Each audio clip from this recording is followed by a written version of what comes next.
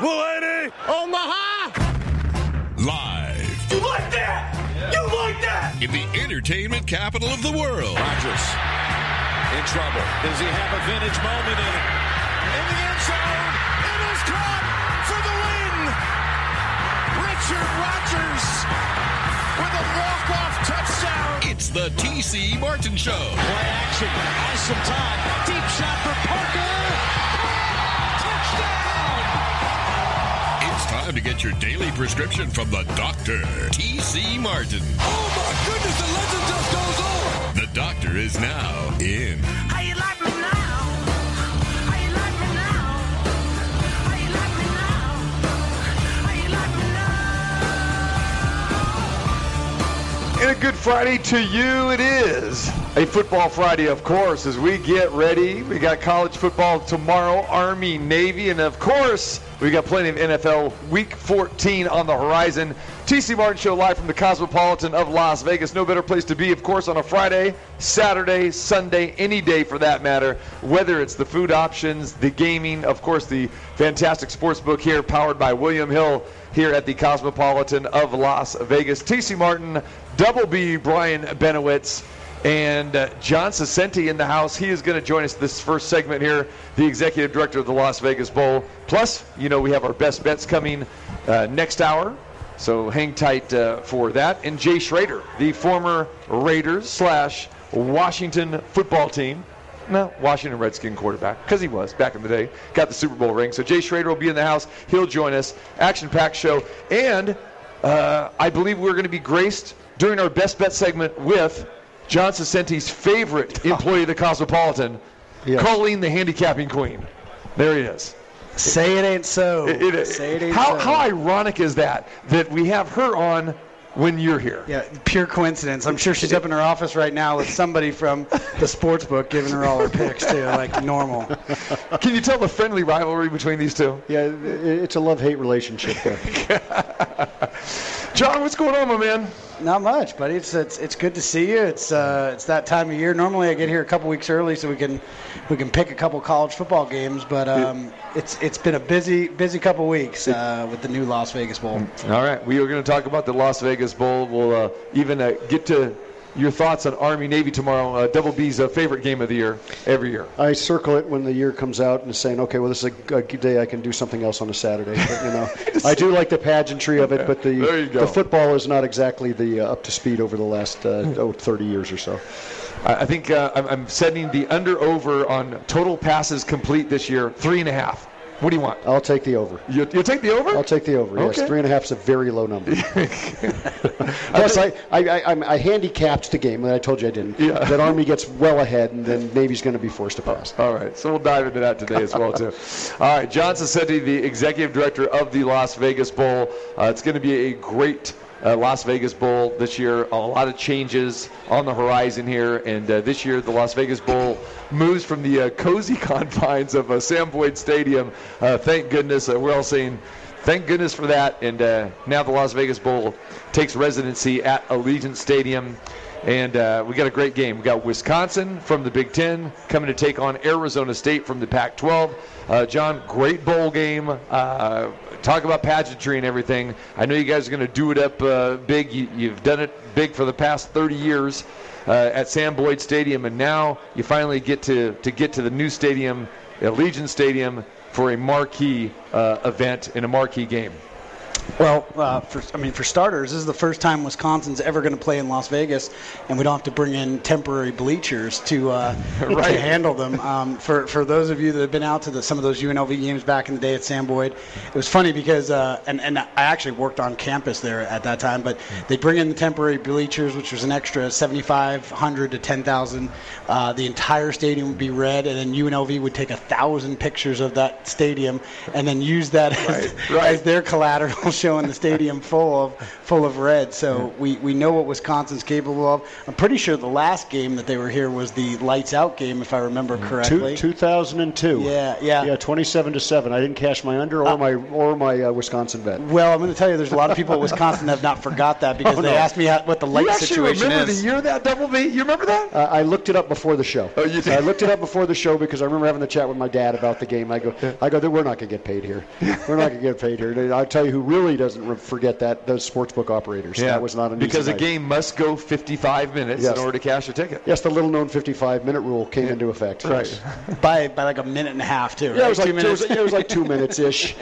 You couldn't talk your way out of that one at the cashier stand for that one. I don't think so. That one hurt. The game was never in doubt. Not as bad as then when the Pac-12 declared a game official and then an hour later added a score with Arizona State and Utah a few years ago. Okay. Which changed both the over/under and the winner and the point spread. So what happens there? If you cash your ticket right away, you're free and clear?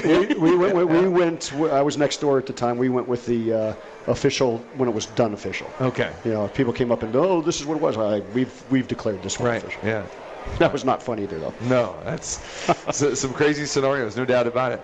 Okay, John, talk a little bit about the procedure in selecting the teams. And I know last Sunday was the selection day, and I think it's very, very interesting. You and I have talked about this before, and I've talked to a lot of listeners since then, and a lot of people had no idea how these bowl games get their teams.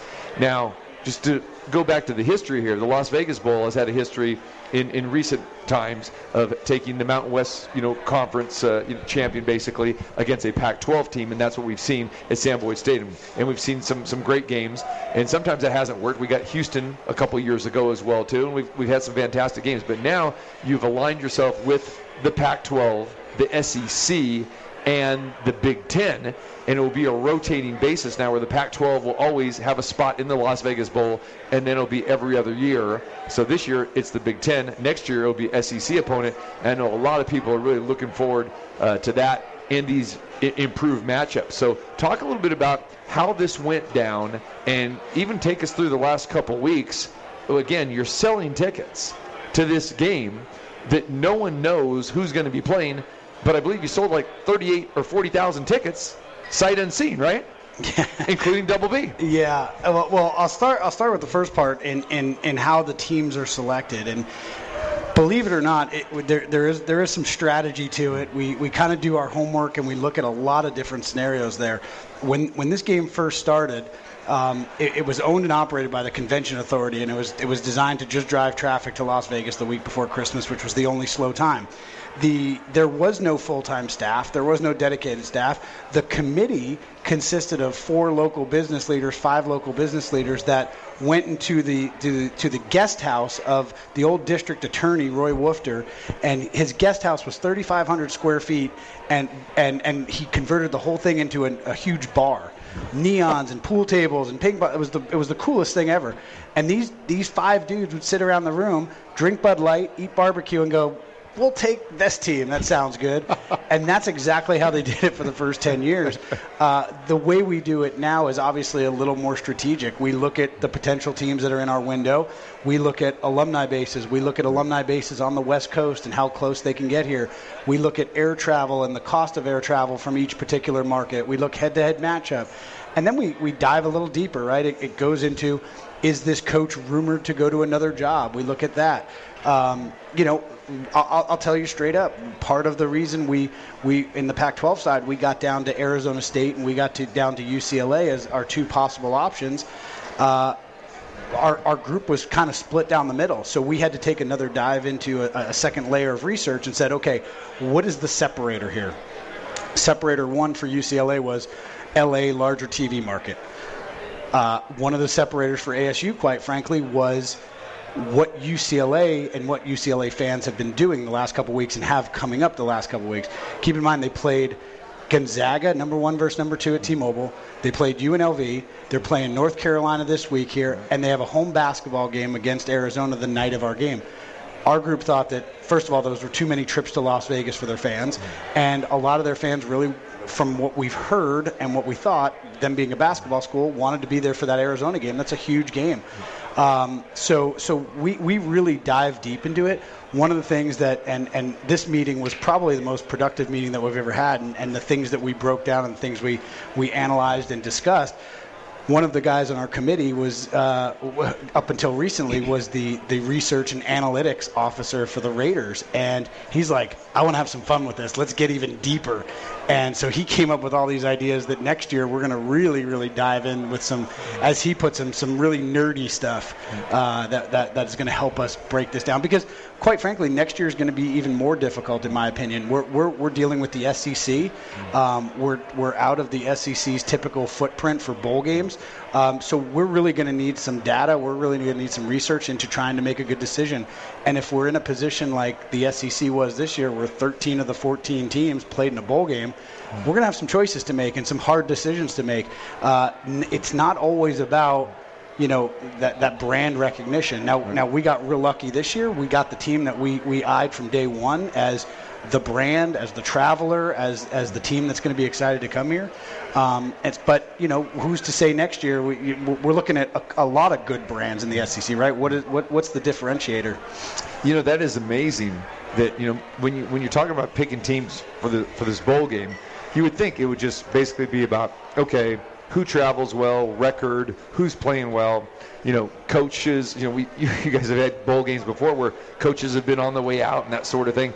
But you're taking into effect other sports, like with the basketball, and that is amazing. Yeah. Double B, you're a UCLA alumnus. You go to football, basketball, that stuff. For you, and you think that with Bruin fans, is that a factor? Absolutely. About too many trips to Las Vegas and considering basketball with us? John and I talked about it prior to the show starting. I knew it was a layup to go with Arizona State over UCLA because you can't expect the fan base to travel to the same city 4 times. Especially, and he pointed out, I didn't quite realize that they had Arizona the same night in Pauley. Yeah. So that's gonna splinter your base, and you don't really want to go up against that. Arizona State's a fine ball club with a marquee coach. They're the next state over. This is a great spot, and the Las Vegas Bowl has become a premier bowl. Aligning with the Pac-12 every year and then bouncing between the Big Ten and the SEC, obviously the 2 best conferences in the country this year, and typically they are, makes this to be a premier spot. And so I think it'll just keep getting better and better. Yeah, Wisconsin, iconic brand, like you said, travels well. In my opinion, John, I think you got the best 8-4 team in the country in the Las Vegas Bowl. I mean, you can make that argument. And we talk about Wisconsin start off a little bit slow, then they really put things together. And you probably don't get them if they beat Minnesota in that final game too, right? I mean, you got a little bit lucky with that, but this is still a fantastic football team with, probably one of the best defenses in all of college football. Yeah, you're right. We probably do lose them if they win that Minnesota game. We probably end up with Penn State. Which again, not a bad consolation prize. And I'll give you a good example when we talk about the research. When all the rumors were going around James Franklin, I picked up the phone, I called their athletic director, and I said, hey, we're really taking a look at you. There's one question and one question only that we have about you. What's going on with your coach? And she goes, John, that's not something you should worry about. Trust me. And 2 days later, they signed him that major extension. So listen. This was a year that we were in a great position any which way you looked at it.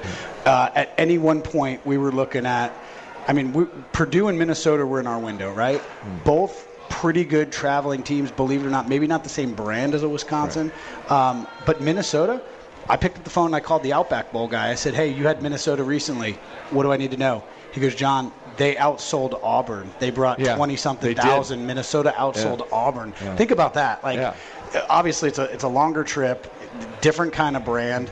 Auburn was going through some coaching changes, but Purdue travels really, really well. They were excited, and then you look at we were trying to make a decision between Penn State, Iowa, and Wisconsin.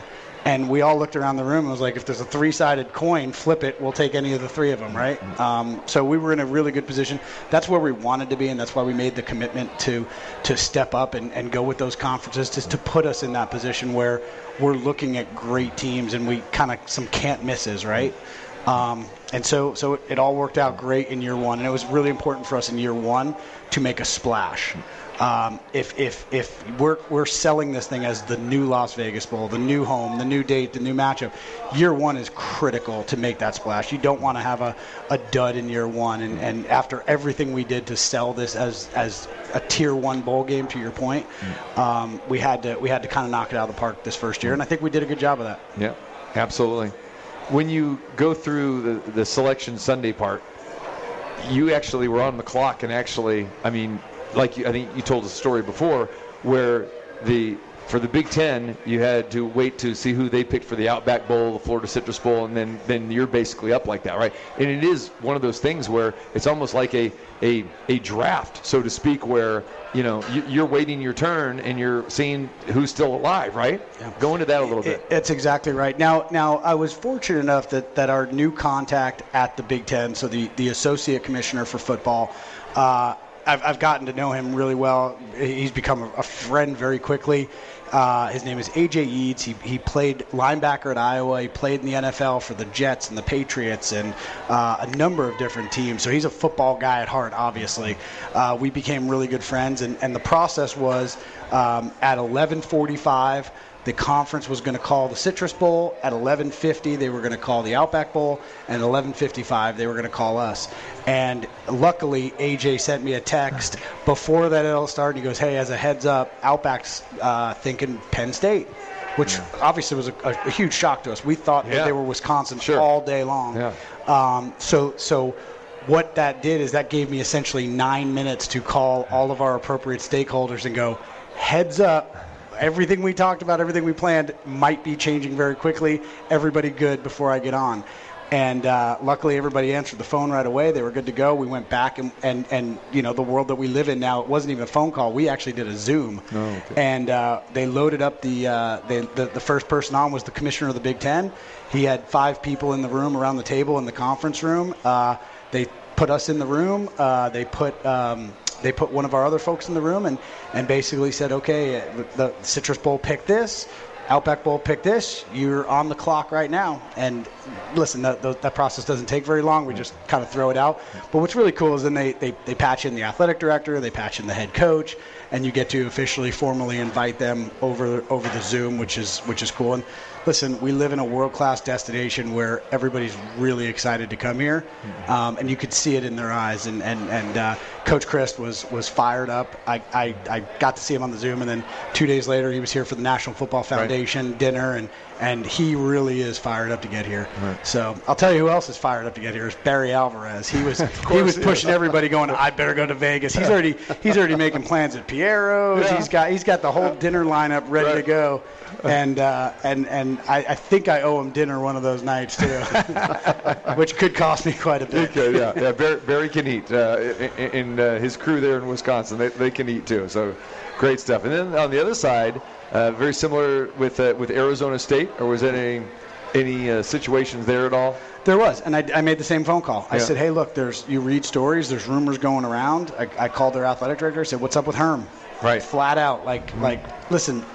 Because he is the face of that team and in that school right now. He is. And listen, you can tell when an athletic director is not really, no AD is going to come out and go, yeah, John, I'm going to fire him in 2 days, right?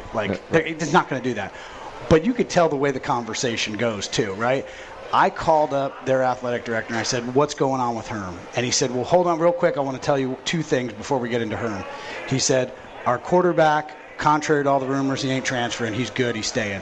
I will tell you honestly, straight up, our running back is probably going to sit out the game, which he's projected to be a first rounder. But I owe you that to tell you that. So right then and there, there was a certain level of trust. He said, as far as Herm, he goes, Herm ain't going anywhere. And he sat there and he read off stats, right? In the last 20 years, Arizona State's won 9 games one time. We've won 8 games, 9 games last year, 8 games this year. He started right off. He goes, Herm, the people love him, the kids love him, and he basically sold Herm. If you're going to fire your head coach, you ain't jumping on the phone telling me how it's the best winning season they've had here, the best 2 years they've had in a row. And so to me, that gave us a little confidence that Herm was going to be good. And I'll tell you right now, we had Herm in our game a few years back, if you remember correctly. And you want to talk about a head coach that is awesome for your game. Right. The first night we have our coaches reception. We invite some committee people. We invite our key sponsors, our title sponsors. Herm walks up, asks their name, says how they're doing, talk about what do you do, tell me about yourself, give me this. 3 days later, fast forward, we're at the last function of the game, before the game, back on the sideline. Herm comes running over and says, "Hey, TC, how you doing today? Did you enjoy the week?" Remembers the names, remembers how they're doing. He's as good as they get in that setting. And for us, that goes a long way. People are like, "Hey, Coach remembered me. Coach said hello to me." Yeah. Like, he's as good as they get. I'm a Herm fan. So look, we got two great coaches, and I hopefully a good game. Now we got two defensive teams, so I don't know if we're going to get the 52-48 shootout that we would all love to get sometime, but I think it's going to be a good football game at the end of the day. Yeah, it should be a fantastic game. And again, when you talk about Herm Edwards, I mean, this is a guy, if you're on the fence, you're going to, hey, I want to go see Arizona State, and they know Arizona State because of Herm Edwards. I mean, the coach, believe it or not, plays a big factor with football fans, especially, people that remember him from the NFL and as a player and what he's done with Arizona State. And that was big news when he went to Arizona State, many years ago. And I couldn't even fathom Arizona State talking about, firing him. But they have, I guess, underperformed a little bit, but still 8-4, still pretty good season. Yeah, I would say, years ago when they hired Herm Edwards, it was an eyebrow lifter because it was like, wow, how is he going to relate to kids? And he's built this team really in his image. He's a genuine guy. He's a stand-up guy on the sidelines. He's tough. They play really hard-nosed on the offensive line and defensive line. Then they got speed on the outside. So they've become a very consistent team and a definite favorite in the Pac-12 South, with SC being down the last couple of years. So they were right there, and Utah just decided that they were going to play some football late in the season and took them down basically for the game to win that title. Right. Well, you hit the nail on the head. Early in the year, Arizona State was ranked, 14th in the country, and the favorite to participate in the Pac-12 championship game from the South. And a couple things didn't go their way. They lost a couple close ones as well along the way, but the one thing I forgot that I know the two of you are going to really appreciate that I totally forgot when we were breaking down and analyzing the teams, and it popped in my head as we were talking about a good game. We actually incorporated some additional research into our program this year, which we've never done. We went to a friend of the bowl who is in this space right here, and we gave him our 4 potential teams, and we said, give us the projected over/under and the projected line for each of these. So we're now looking at it from a football perspective too, right? Yeah. And I'll tell you, these guys, in 5 minutes, they flipped it, turned it around, and gave us all the potential matchups, and that they were. And as soon as we announced it, it was spot on. It was unbelievable. So things that we've never in a million years would have thought about, but for this year, for the first time ever, we had people kind of break it down from because listen, I reached out to a buddy of mine who was a head coach who just recently got fired, and he had a lot of time on his hands. His day consisted of walking the dog. So I said, I got a job for you. Why don't you break down these 4 teams for me and tell me from a football mind what we should expect? And I took what he got, and I took what our friends in the desert had, and kind of married them together to give them to our group so that they had additional on-the-field football research as well, which was a huge play in it. And Wisconsin, a 7.5-point favorite, in the game. That dog is very live. It is very live. And that's what our team that can't score laying 7.5. That's tough. That's what our friends do here behind the counter. They want to try to get two-way action, and I think they're going to get some good two-way action, on this game. Well, I think it's a little inflated because they know how many people from Wisconsin will be in town. Yeah. And it'll drive that number. So you leave it at 7.5 to kind of tickle those guys to have to lay that number. John Ciccetti joins us, the executive I feel like there director. was a tip there. Thank God he gave that before Colleen got here. Yeah, exactly right. John Ciccetti joins us, the executive director of the Las Vegas Bowl. We're looking forward to it. Remember, the Las Vegas Bowl now goes into that approaching the New Year's Day window. It's December the 30th. It's going to be fantastic. Allegiant Stadium, Wisconsin against Arizona State. Do you have any idea about what kind of numbers we can expect from a crowd-wise? You're looking at a sellout, and then what would be the percentage, or actually the number of people you think that will come from Arizona versus Wisconsin? That's a great question. I will tell you that the way of the world right now is the late ticket purchaser, right? So we started off the first couple days, and in my mind, I was like, okay, we're going to be sold out in the first 24 hours, right? Like we have in years past of things. The market has changed, and the ticket buyer habit has changed considerably. And what the reason for that is this, is that, one, we now operate in a stadium with NFL fans and NFL PSL holders, right? A lot of those PSL holders bought the tickets for our game to simply flip them, right? Yeah. So there's some tickets living on the secondary market. The secondary market has also gotten very savvy, right? They've learned how to acquire small chunks of tickets that they sit on. And so what we see in the sports world now, and especially in the event world, is that the ticket sales start off really slow, and then when you're about 10 days out or 14 days out, they just start going, because what happens is there's so many different avenues to get them now. People are they're just paying attention, right? They're watching, going, all right, I can get this seat for this much, I can get this section for this much, and then they see it go down a little bit, they kind of ride it out. As long as they know there's still seats in the stadium and not going to get shut out, they can kind of ride the wave a little bit, and you get hammered late. So I expect the stadium to be pretty full. I mean, the Allegiant's listed as 65,000. It's not actually 65,000. 65,000 is there that they can get in if they need to, right, because you have to hit the 65,000 threshold for Super Bowl and national championship. Mm-hmm. So can they get it in there? Sure. But for our game, we're looking at 58,395 essentially. Okay. So being at 40,000 now, a little over 40,000, we've got about 17,000 to go. Again, the late ticket buyer can certainly come in, especially when you're talking about a Wisconsin, right? We know what they're capable of. And look, tickets sell every single day. It's not like we've gone a couple days without selling tickets. They're moving.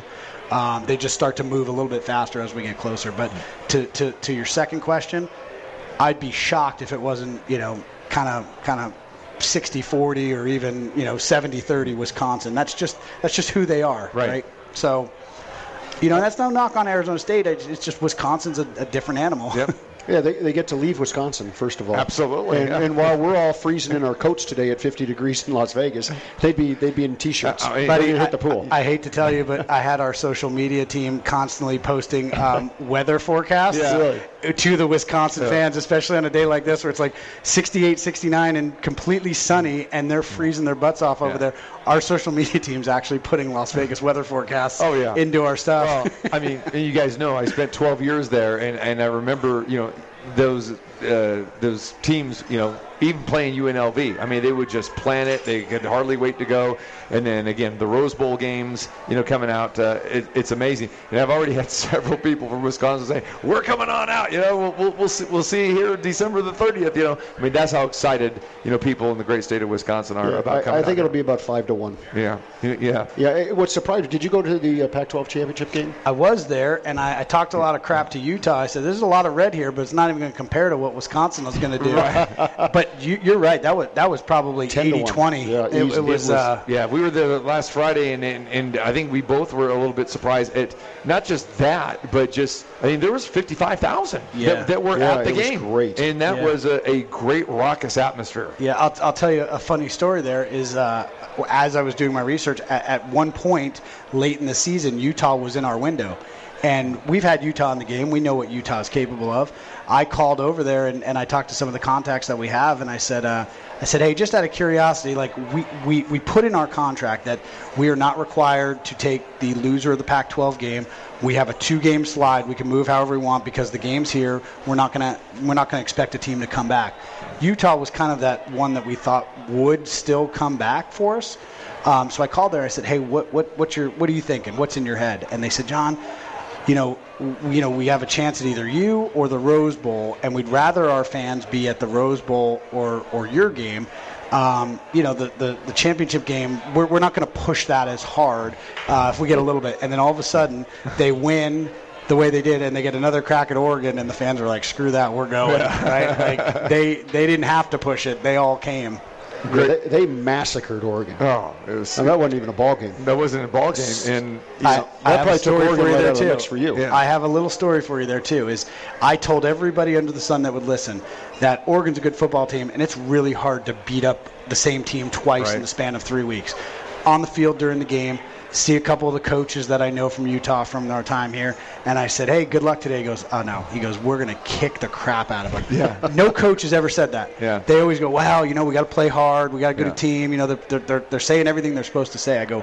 I go, you seem very confident, which I don't ever hear from coaches, that we're going to kick the crap out of them. That's a good football team. Why are you so confident? He goes, I'll see you after the game. Yeah. Game ends, I go down. He goes, what'd I tell you? We're going to kick the crap out of them. And it wasn't even going to be close. And then I asked him I said, okay, what did you guys see that as football guys? And they broke down everything that they saw in film before. And he goes, and the kicker is, we didn't really change much of what we did to him last time. We did the same thing that we did to him last time. And you know what? Pretty remarkable. You got to give credit to the Utah coaching staff. They were just so much seeing more what they saw. physical than that. And that was part of it. And that was it. I mean, it was just dominating from. And we were talking about this too because we heard the story break when we were driving to after we left here. You're going to the stadium about Mario Cristobal, and I'm going. The Oregon newspaper. A columnist breaks this story, and I'm going, this has got to be in these guys' heads already. And they go, how legit is this? Miami doesn't even have an athletic director, and they're sitting there, courting Mario Cristobal. But then after the opening kickoff, I said to Brian, I said, they've checked out. It's done. I mean, that had to be going on, John. You knew right away. How that game was going to go. It was a different level. And to your point, they bullied Oregon around. They bullied them every which way. And I don't know, you guys were kind of going on the air. Did you see? I was walking in and I saw breaking news on Oregon that it sounds like they've found their guy as a head coach. The defensive coordinator from Georgia apparently is going to be their guy. As I was parking, that was kind of coming on the wire. So check it. I know you guys were setting up, so you may not have seen that yet, and you've been engaged in this conversation, not playing on your phone, so you may not have seen it. But that's what I heard on the way in. Speaking of Oregon, all right, that's an interesting choice because Oregon hasn't played defense in quite some time. Right. I thought the same thing. Yeah. Not only that, but you're taking somebody that's been as a defensive coordinator for a year and a half, essentially. Yeah, young guy, defensive guy. Oregon's not known to be a defensive school, and you send them completely across the country. It was a very unusual hire, in my opinion. But I don't know anything about the guy, and I don't know his background, where he came from, but it seemed like an odd hire to me as well. Yeah, it seems like a nice play against Oregon early next year. Thank you very much. There you go. Jeez. Oregon, money burners for me, that team. All right. Johnson said to the executive director of the Las Vegas Bowl, looking forward to it on December the 30th, Wisconsin ASU. Tickets available. Go get them. Tell them how they get them, John. Our website, lvbowl.com, takes you right to the link. You modern day technology. You could sit there and look exactly what seat you want, get a vantage point, and anybody that's been to Allegiant Stadium knows that 58,000 seats in there, but there's really not a bad seat in there. The way they built that thing is, you can sit in the corner of the 300. I'll be honest with you. There's a couple of 300 level tickets and a couple of 200 level tickets that I've gone and I sat down in and just kind of checked it out. Right. And they're awesome. Yeah. Quite frankly, some of them I like better than being a little bit lower on that sideline. You just see more of the game. I sat with this guy last week at the Pac-12 Championship game with the 300s, and you know me, I'm a seat snob. I'm going, I don't know about this, but it was great. It was great. It's the first time I've actually been up there. The 300s, anywhere between the 20s, no matter where you are, you got a great seat. They're fantastic. You get to see everything open up. You start yelling at the QB, hey, get number 7, he's wide open. But it really is. It's a great spot. You see more of the football game, right? Yep. Which is great. Yeah, great stuff, man. All right, we'll get a chance, hopefully, to get you back and talk with you either via phone or in person. But before I let you go real quick here, and we love talking college football with you, did the committee get it right as far as the college football championship? As far as we know the teams are right, but did they get the order right with, Alabama 1, Michigan 2, Georgia, and then Cincinnati? Yeah, I guess. Listen, if you would have put Michigan 1, I would not have argued with you. They lost a heartbreaker that they really could have won to a rival who at one point was number 2 in the country. I'm not going to argue that one. If you put Michigan first, cool. I will tell you, though, that I have a really good friend of mine who's a big Michigan fan, and before the show was coming, he kept coming. What do I do? There was no way on earth, and I don't care what anybody says, that this didn't come into play. They were not going to have Georgia and Alabama kind of replay themselves at 2 versus 3. They just were not going to do it, right? that was obvious to me. Now they say that didn't have anything to do with it, and they put Alabama 1. Listen, I can see Michigan as the number 1 team, but they got the 4 teams right. You can argue Alabama and Michigan all day long, but they got the 4 right in the right spot, in my opinion. If they actually ignored the fact that wouldn't play into effect, Michigan should be number 1.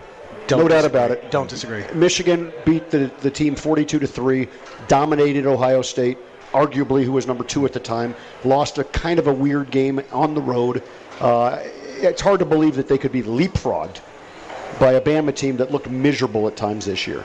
So, they beat Georgia, and they looked great in that game. The QB was out of his mind. Yeah.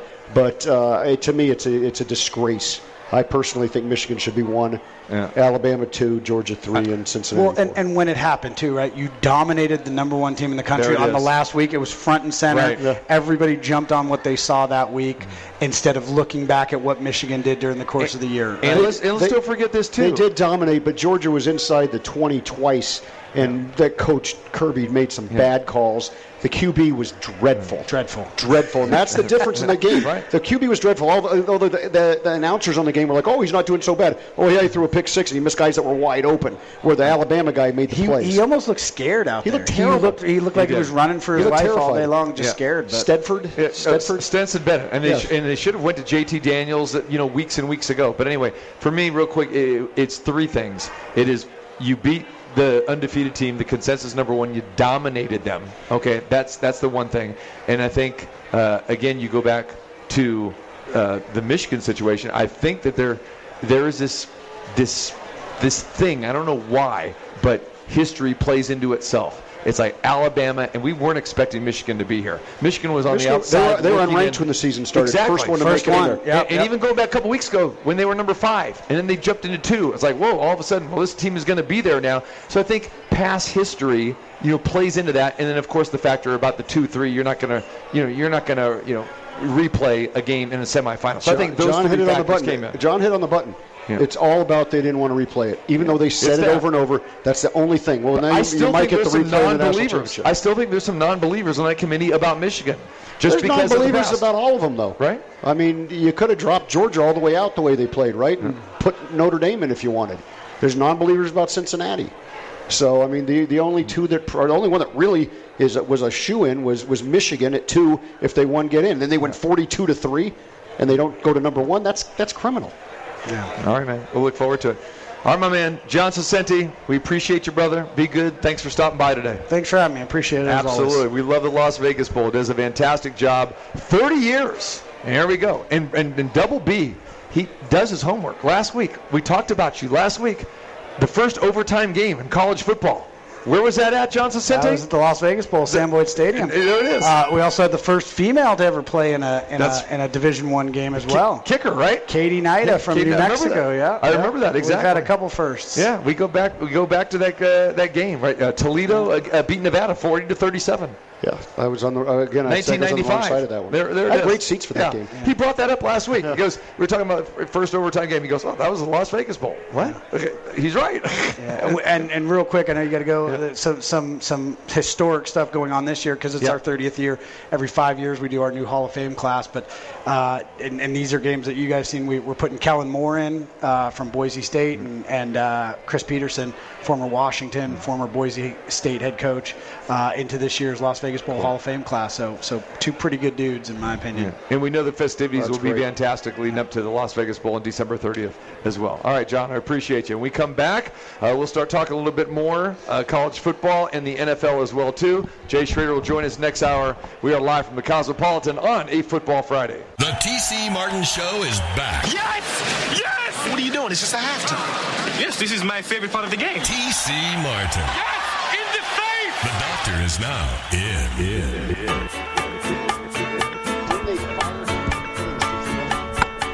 There we are, live at the Cosmopolitan of Las Vegas. My chocolate milkshake is being delivered right now. You gotta love it. You can get anything at the Cosmopolitan. It doesn't matter. Whatever you ask for, you can get it. I mean, the milkshakes up at Holstein's, outstanding, everywhere. It doesn't matter. No, I'm just...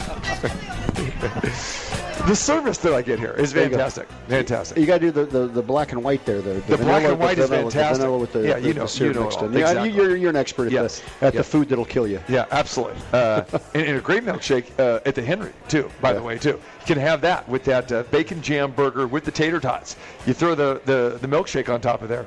I'm good for the rest of the day. You're good. Yeah, you're good. Yeah. Except they're post-show. Remember? Last time you did that to me, we had no pre-show. Yeah, pre-show. You're ready to lay on the couch here. I was. Yeah. I need to be revitalized. But, yeah, great spots, of course, here at the Cosmopolitan. And, again, a great thank you. We had my good friend Dusty Baker in town. Brought him to the Cosmopolitan for the first time. A fantastic dinner at Blue Ribbon. Great time at the barbershop. Highly recommend. But you did not tell me that when you made the reservations for us that we were going to experience Steel Panther at the barbershop. I was unaware who was going to be there that night. But they didn't go on. I didn't figure you'd be in bed regardless because they didn't go until like 10:30. But it sounds like you went late into the night. No, we did. We got there. We got there early. got there at 9:00. Enjoyed a great acoustic guitar. Yes. Guy was playing. Was fantastic. And then we said we got to hang, and then all of a sudden the rock and roll hit. I run into our good friend John Jiggy Maxwell, who is the media relations director of the Las Vegas Aces, and he looks at me across the bar, and he's going, "What are you and Dusty Baker doing at a Steel Panther concert?" I go, "What are you talking about? We're just here enjoying the ambience." He goes, "Oh, well, get ready for this." Yeah. Okay, we'll get ready for it, and we loved it. It was fantastic. It's fun. It was great. It's a great room. Yeah. It's a great room. It's highly sought after. Yeah. So if you want to come down to the Cosmopolitan, make sure you get on there, go to the Click website and book yourself a table because that room is on fire. Yeah. It's a lot of fun. It's the 442s are there this weekend. They're fantastic. And, okay.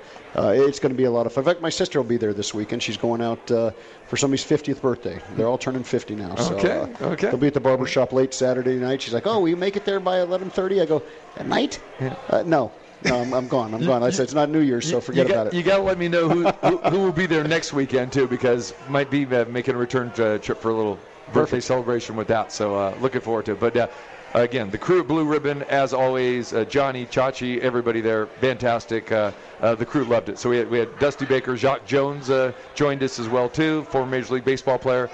They were just enthralled. They said, fantastic time. And Johnny's a big Dusty fan, right? Oh, big time, yeah. He got a couple baseballs signed. Good. So it was all good.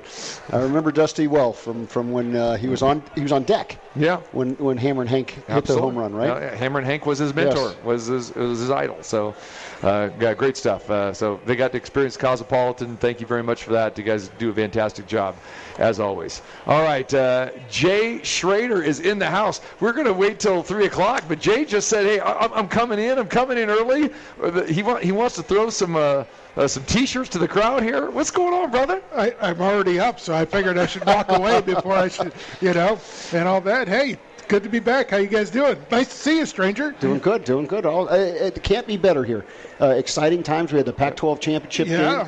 We got the Las Vegas Bowl coming up. We've had lots of great basketball, and now we got bowl season. So it couldn't be any better from a sports standpoint. Yeah. We've been talking a lot about UCLA, and John Sasendi just left. The executive director of the Las Vegas Bowl, and he said it came down to basically Arizona State and UCLA who they were going to choose to be in the Las Vegas Bowl. Brought up a great point that I don't think a lot of people think about.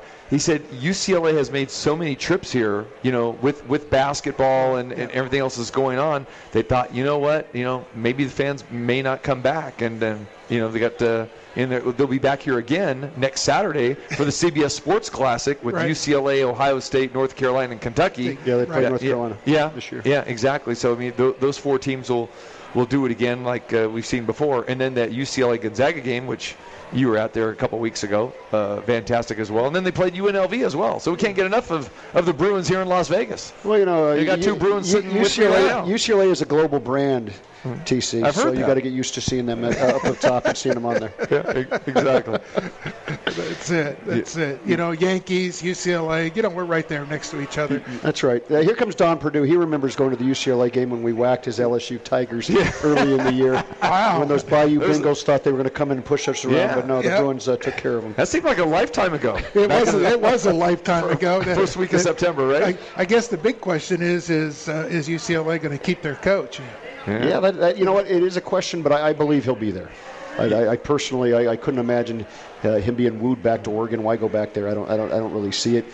John said he felt as though there was already an announcement, but I haven't seen it. The defensive coordinator, I guess, from Georgia is going to take the job at Oregon, and it seems like a little bit of a strange hire. But I mean, how weird would that be for Chip Kelly to leave UCLA? There'd be a big buyout there as well too, and you're staying in the conference and you're going back to Oregon.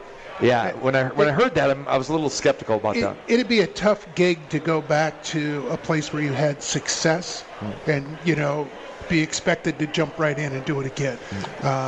He's found it a little difficult at UCLA. He can't recruit the same type of athlete to get into UCLA.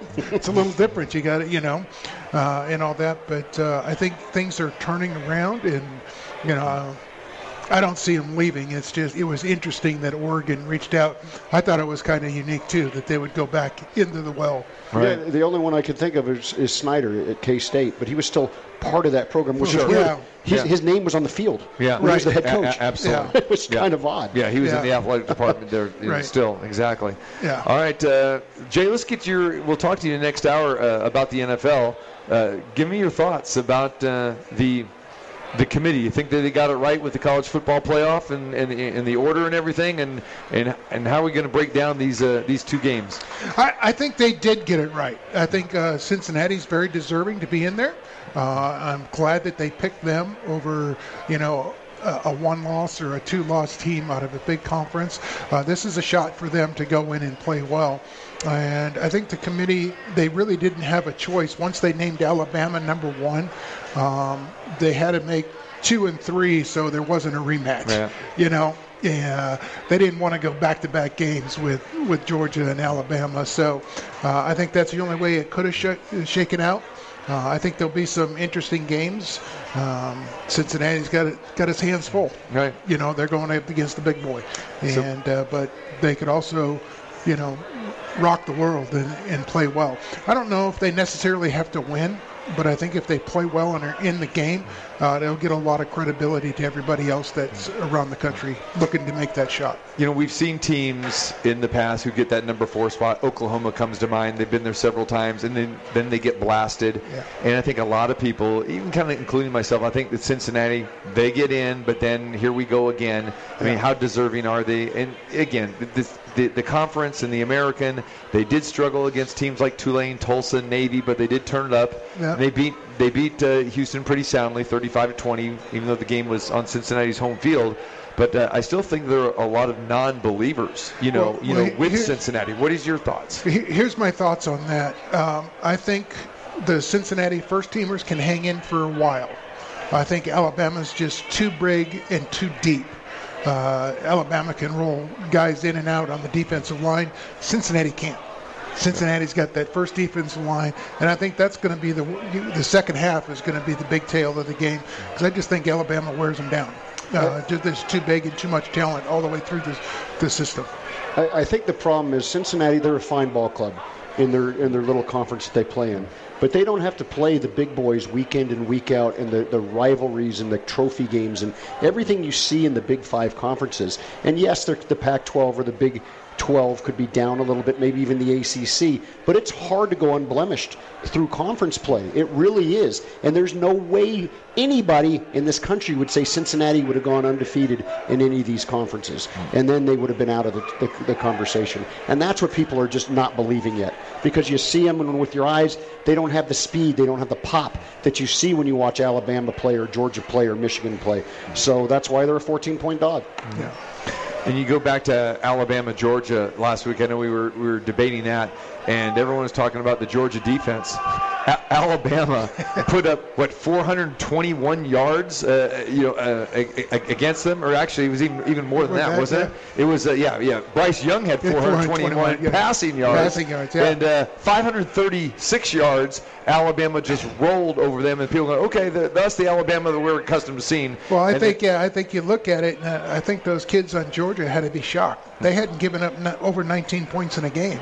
And they're looking at a halftime score. They're going, what just happened? That's in a half. And also, I'll go to Brian's point of this. I think that's exactly it, because when you look at and we talked about this last Friday, is that you looked at the schedules. Even though they're in the same conference, Alabama had a much tougher schedule. Georgia didn't play anybody. Right. And that showed. And you're going up the week before. You watch the Alabama quarterback get sacked 9 times by an inferior team in Auburn. Right. And then they can't get close to him. Yeah. He's masterful. Masterful. He hit the middle of the field, hit people in stride. I mean, he had the game of a lifetime against Georgia on the main stage. So that was a real surprise to me, just the quality of quarterback play and the difference, the poor quality of play that Bennett had for Georgia. How much of that goes to Nick Saban, though, for in that week, making the adjustments and saw what happened against that game against Auburn. And then, you could say, Alabama has had Georgia's number in the past, and it happened again. And a lot of people weren't giving Alabama much of a shot. They were 6.5-point underdog. But maybe the subtle coaching changes, like you said, Bryce Young, he was clean that entire time, and he had all day to pass. Yeah, and let's be realistic here. It's Nick Saban. Yeah, absolutely. He has those coaching national championships for a reason. He was going to make adjustments, and to come out and to dominate, as you said, Brian, the way they dominated the defensive line was phenomenal. Because, Bryce Young was just standing back there, and he was having a field day. And anytime you can do that, your quarterback's going to be successful. But, yes, the subtle coaching changes were huge. I'm sure he challenged his offensive line during the week and said, hey, we're going to go as far as you go. And those guys stepped up. Yeah, because I'd seen Alabama twice really struggle. Yeah. LSU, they struggled. I mean, and LSU's defense, I watched them point blank. They are not good. And they're not good against a number of teams, not just the UCLA game. And Alabama couldn't move the ball an inch against them. And to see them come out against a Georgia team that was bordering on a legendary defense. We talked about it at length. They had only given up 7 touchdowns the entire year going into that game. And they just got blitzkrieged. I mean, they didn't have the speed in the backfield, and they said that the QB had only thrown 11 passes in the fourth quarter all year. Yeah. Well, guess what? He was desperate at that point. So, and then when he threw the pick six and they blew a couple opportunities to really stay in that game, that was a telltale sign that there was a little bit of a panic on the Georgia side. Well, the telltale sign of the game was Bryce Young is standing back there with all day and is not getting hit, and Bennett's getting rocked. Yep. And take it from me, it's no fun getting rocked, and I don't care how tough you are, how many years you've been doing it. It's no fun standing back there getting hit all the time, and you start getting the ball out early, trying to get things done, and obviously Bennett did that, and they were struggling. Especially when you played, because there was no protecting the passer. Yeah, they could actually hit me back when I played. Yeah, exactly. Yeah, so repeatedly hit you. Yeah, there was a couple calls in those Raider games where Mad Max got called for a roughing the quarterback that was just out crazy. It wasn't even close. I know. All right, we'll talk about the NFL on the other side. Jay Schrader is in the house, the former quarterback and Super Bowl champion, joined us here like he often does, and we appreciate him being here. All right, hour number 2 on the way here at the Cosmopolitan in Las Vegas. We've got our best bet segment. Jay, I hope you got your 3 best NFL plays, and you got to make an Army-Navy play as well. So you got it. Start doing your homework if you haven't already. there it is. We got that. Calling the handicapping queen. She's going to make her way down the aisle as well, too, and join us with our best bet segment coming up next hour. So we are live at the Cosmopolitan inside the beautiful, luxurious sportsbook, of course, powered by William Hill at the Cosmopolitan of Las Vegas. Don't you dare go anywhere on this Football Friday.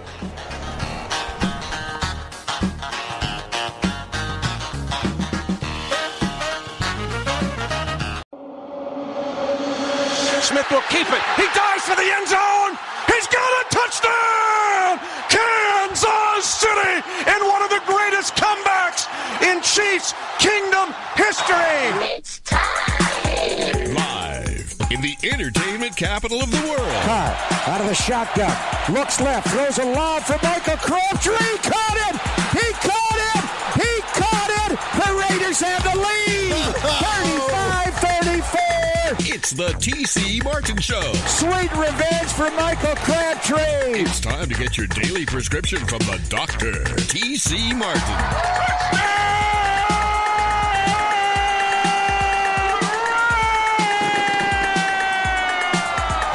I needed that. Starting to feel like football now. Hey, that was a good start. Hey, that was a good start. We're going to finish for you, all right? The doctor is now in. Hour number 2 here on a Football Friday live from the Cosmopolitan Las Vegas TC Martin Show, along with Double B, Brian Benowitz. John Ciceni joined us last hour, the executive director of the Las Vegas Bowl. We're looking forward to that as Wisconsin's getting ready to take on Arizona State on December 30th. Great stuff there. This hour, our best bet segment. And the quarterback, Jay Schroeder, in the house. We talk a little NFL. And did you see, Double B, when Jay Schroeder came up to the table here today to put on his headset, do you see what he did? He did the fake slide. And then he kept going. Did you see that? He did. He did a pump fake down. I pulled up, and he went right past me. Exactly.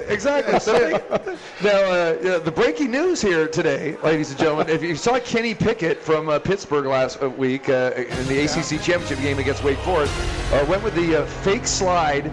The Wake Forest defenders just said, whoa, wait a minute, and 58-yard touchdown. Today, the NCAA football, whatever you want to call them, I don't even think they have they don't have a commissioner or committee, whatever. But the rules committee says no more fake slide. They are now going to starting tomorrow's game, Army Navy. But you don't have to worry about that with Army Navy. Yeah, there'll be no fake slide in that game. Because I think the total passes thrown will be like 5.5. I'll take the under. But anyway, yeah, the fake slide now. If you do that. Dead ball, whistle blown. They mark the ball right then and there. That's great. I agree with that. Let's talk to the former quarterback who took plenty of hits. There was no fake slides. I didn't have a chance to even fake slide, much less fake slide. But I think that's the only thing they can do. Okay, because Brian, as you were saying off air, it's marked where they start to slide anyway. Right. So if you initiate that slide in any form, the ball's dead. And there's just protection, and sometimes they go overboard and all that. So I think they made the right call, but it was a heck of a play by the kid, to do it the first time. Yeah. Somebody's got to test the waters, and he got away with it. Yeah. So it was a heck of a play, but I think they made the right decision. Once you start any form of slide, you're down. So you just got to go from there. Let me ask you this. In your opinion, is there any difference from that compared to the fake spike that we've seen? The old Dan Marino did many, many years ago, and then other quarterbacks will go ahead and they'll fake that, and then they'll continue, like when they're trying to kill the clock or something. We've all done that. We've all done it, right? We've all done that. I did that against the Chargers. Exactly. 1 year. There you go. Just gamesmanship. Good gamesmanship, right? Yeah, and I think, it comes down to a quarterback can pump fake, and it's not a safety issue. Right. Okay, that's what the difference is. It's not a safety issue. They're trying to protect both players. If they don't call the kid down when he fakes the slide, somebody's going to blast him when he starts to slide. Yeah. And then if the defensive guy is going to get a penalty, and he's like, well, I didn't know if he was going to pull up or not. You got that gray area. A pump fake, as long as that ball's in your hand as a quarterback, to me, you're still a live bullet. So you got to play it out. Right. Jay said it all. He said it all because, that guy fakes the punt. He fakes and then he goes down again and somebody blasts him and he gets a 15 yards and a targeting maybe. Right. And he can't play the next week. Right. It's or the next half of the next game. It's not fair. Yeah. The defense already has enough for them not to know should I hit him or should I not hit him. It's crazy. Yeah. So that was he got away with it, and of course they went on and won the football game big. Yeah. But at the time was 0-0. Right. But this goes back to where they try to protect the quarterback. And as a former quarterback, that has just got to drive you nuts, especially in the day and age when you played, when, guys were saying, hey, football is football. And unfortunately, you had to take, tons of hits. You didn't get you could probably count how many roughing the passer penalties that you had in one hand, right? Probably hardly zero, almost, right? Yeah, I bet there's one hand, if that. I was in the league, and I think we discussed this before, but my third year in the league, they came and they said, we're going to start protecting the passer, and we're not going to give him more than 2 steps. Which meant once we released the ball, if he took more than 2 steps and hit us, that it was a flag. But they still had those 2 steps, because prior to that, we got hit every play. And heaven forbid you throw an interception. Okay? I mean, because you were the target. You're fair game, And now it's kind of reverse. And I think it's good because it's got good and bad points. It's good because the game is much more athletic, and they're throwing the ball all over for TV, fantasy football, all that. That's the reason for it. It's bad because the day of the tough guy quarterback that maybe isn't as talented but can rally his team because he stands there every play, those days are gone. And when you look back on some of the guys, even the guys that I grew up watching, the Johnny Unitas's, the Bart Starrs, okay, the Burt Joneses. Number 7. Okay, I mean, Terry Bradshaw, these guys, they stood there, and that was part of the game that, hey, we're going to be the tough guy. We're going to stand here, and you're going to have to hit us a lot to get us out of the game. Don't forget about Kenny Stabler. Yeah, Kenny Stabler. Snake, number 12. There you go. Another number 12. Tom Brady. His career has been extended maybe because of this, and a lot of other quarterbacks. Yeah, no question. Because, I mean, you can't touch the quarterback anymore. I mean, it's got to be a little bit frustrating for a guy like yourself who played and took those hits and everything, and you teammates of yours and even guys on the other side had careers shortened. Right. You know, because of those type of injuries. Well, I look at the guys that I played with. And every time we see each other, we compare how many surgeries we have and different things, how many titanium pieces we have in us and all that. And it was kind of, that's just what we did. Nowadays, these guys, you're Tom Brady, he had a scope because he had a meniscus tear. We were like, okay, so we had a scope on Monday and played on Sunday. Right. What's the deal? And we played the whole year that way because it's just what we did. So the game has changed in that regard. But as I said, it's more wide open because of fantasy football and the way it's played and all that. And people are like, that doesn't have an influence. Yes, it does. The rules of the game have changed greatly to enhance that profile.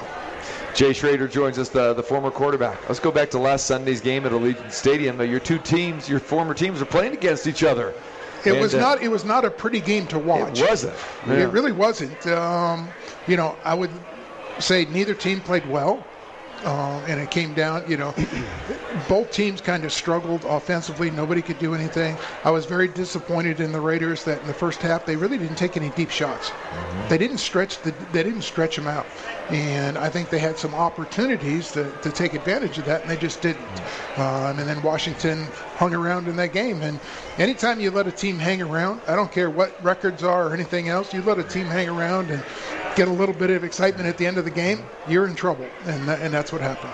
In the first half, Zay Jones was open a number of times behind the defense, and they didn't even look down there. It was all going to be a drop down, and it was disappointing to watch. And then seeing the Drake get hurt, I'm sure he's out for quite some time with his ankle. But the game came down to one play. To me, no matter what happened before it, that kid's got to intercept that ball. It's right in his hands. Right in his hands. You've got to make the play. And this team is not making the plays to make the games. Against Cincinnati, against the Chiefs, they had opportunities to either pick the ball off or make the play, and they didn't. And then, of course, those games fell apart. But this one, it's one play. You intercept, the game's over. Trayvon Moore had it and dropped it. It hit him right in the hands. Number one, if he catches it clean, he scores a touchdown. Oh, yeah, he's walking. B, even if he doesn't score a touchdown, game's over. Game's over. Done. Game's over because they can't get the ball back at that point. All you got to do is catch the ball. And, that was the old adage that we used to always say on offense. That's why he's a DB. And it wasn't a Jay Schroeder fastball. It wasn't when it was going to be thrown through the door, through the wall. That was probably one of the few mistakes that Tyler Heineke made actually in that game. I thought that he was much better than Derek Carr. Like I said, Carr, the 2-point conversion, he just threw an errant pass, on that one. But for me, I'm watching that game, and the way Washington just went down that opening drive, to me, they just looked like the better team that day. They were the smarter team that day. And for me, I couldn't see the Raiders winning that game. Even though they came down, they had a chance to tie it. But Washington, and I'm going to credit Ron Rivera. I think he's a heck of a coach, and he's doing a great job. This team has won 4 games in a row now. And they just looked much better than the Raiders last week.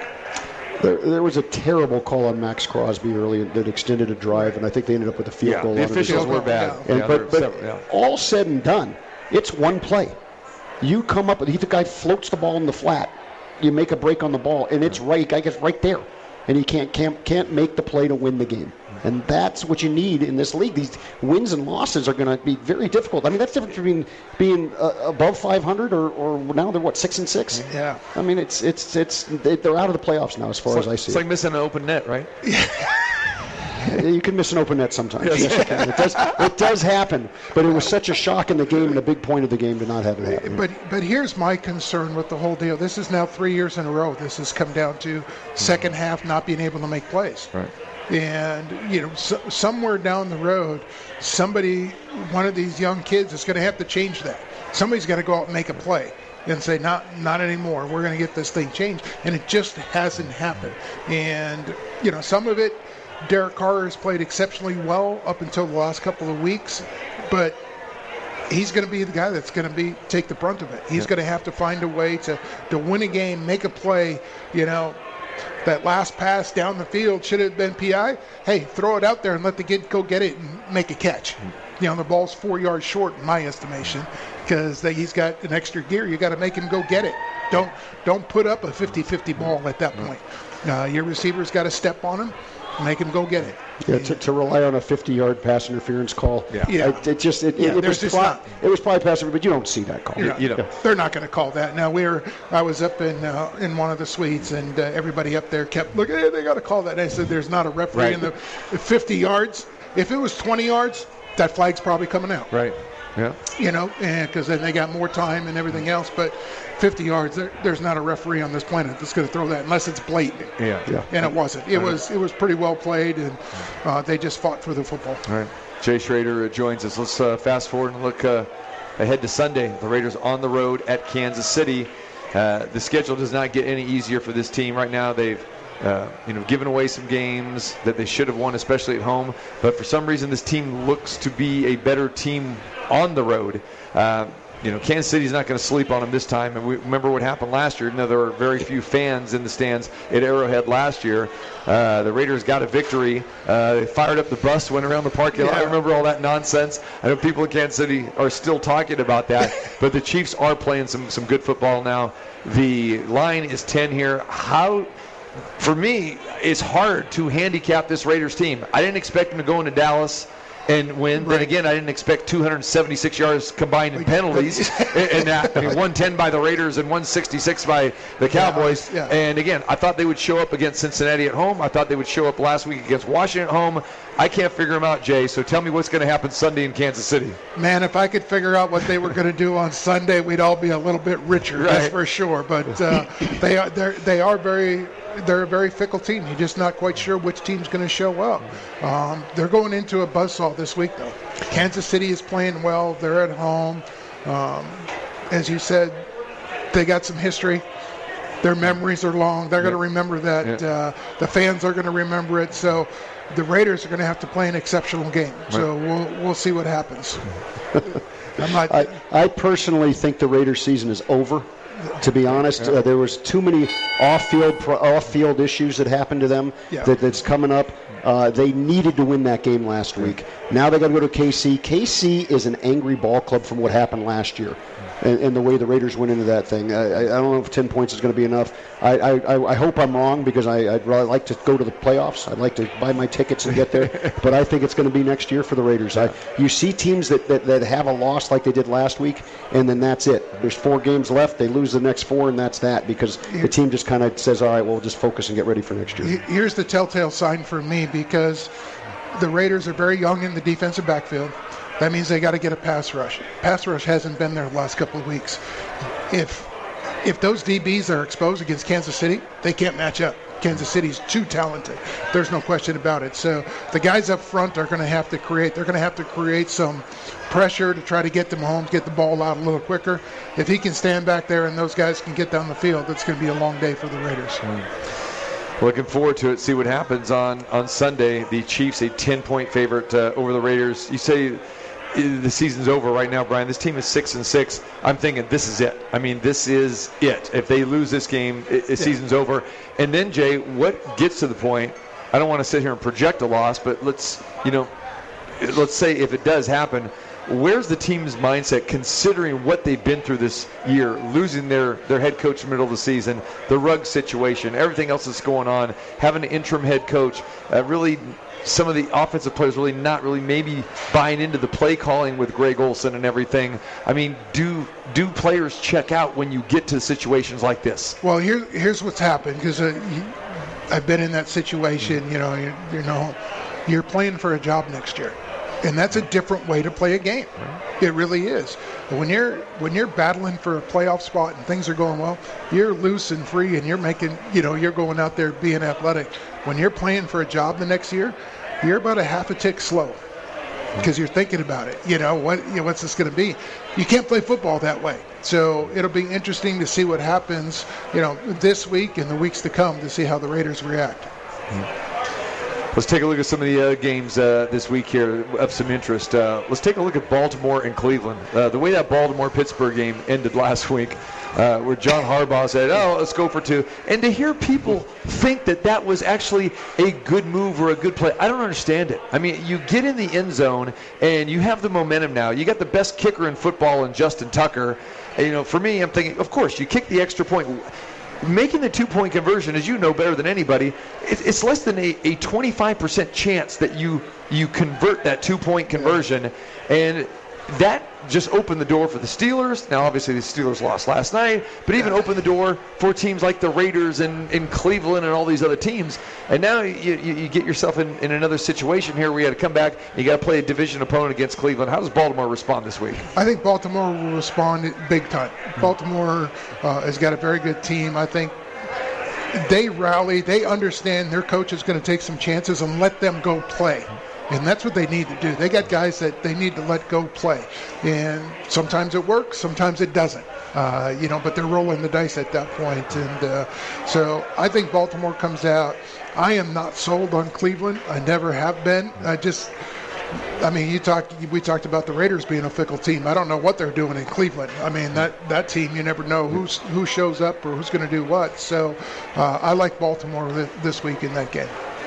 Hey, just to let you know, Darren Waller is not playing. It just came across. Mm-hmm. Yeah, so, and by the way, you said Pittsburgh played last night. No, they only played a half. Yeah. Or basically they played about a quarter in 4 minutes. 29-0. They were down. Well, I didn't see the game. I actually got up this morning. I was stunned when I was looking at the box score. I'm like, they fell behind it.